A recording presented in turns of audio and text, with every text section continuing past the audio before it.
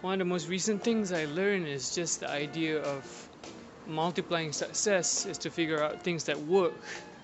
Figure out things that work, and once you figure out that it works, to do that same thing again and again and multiply the success, because if you know something works, the system works, a process works, just do that again and again. And I've kind of known this intuitively, but now I see it more and more to be true.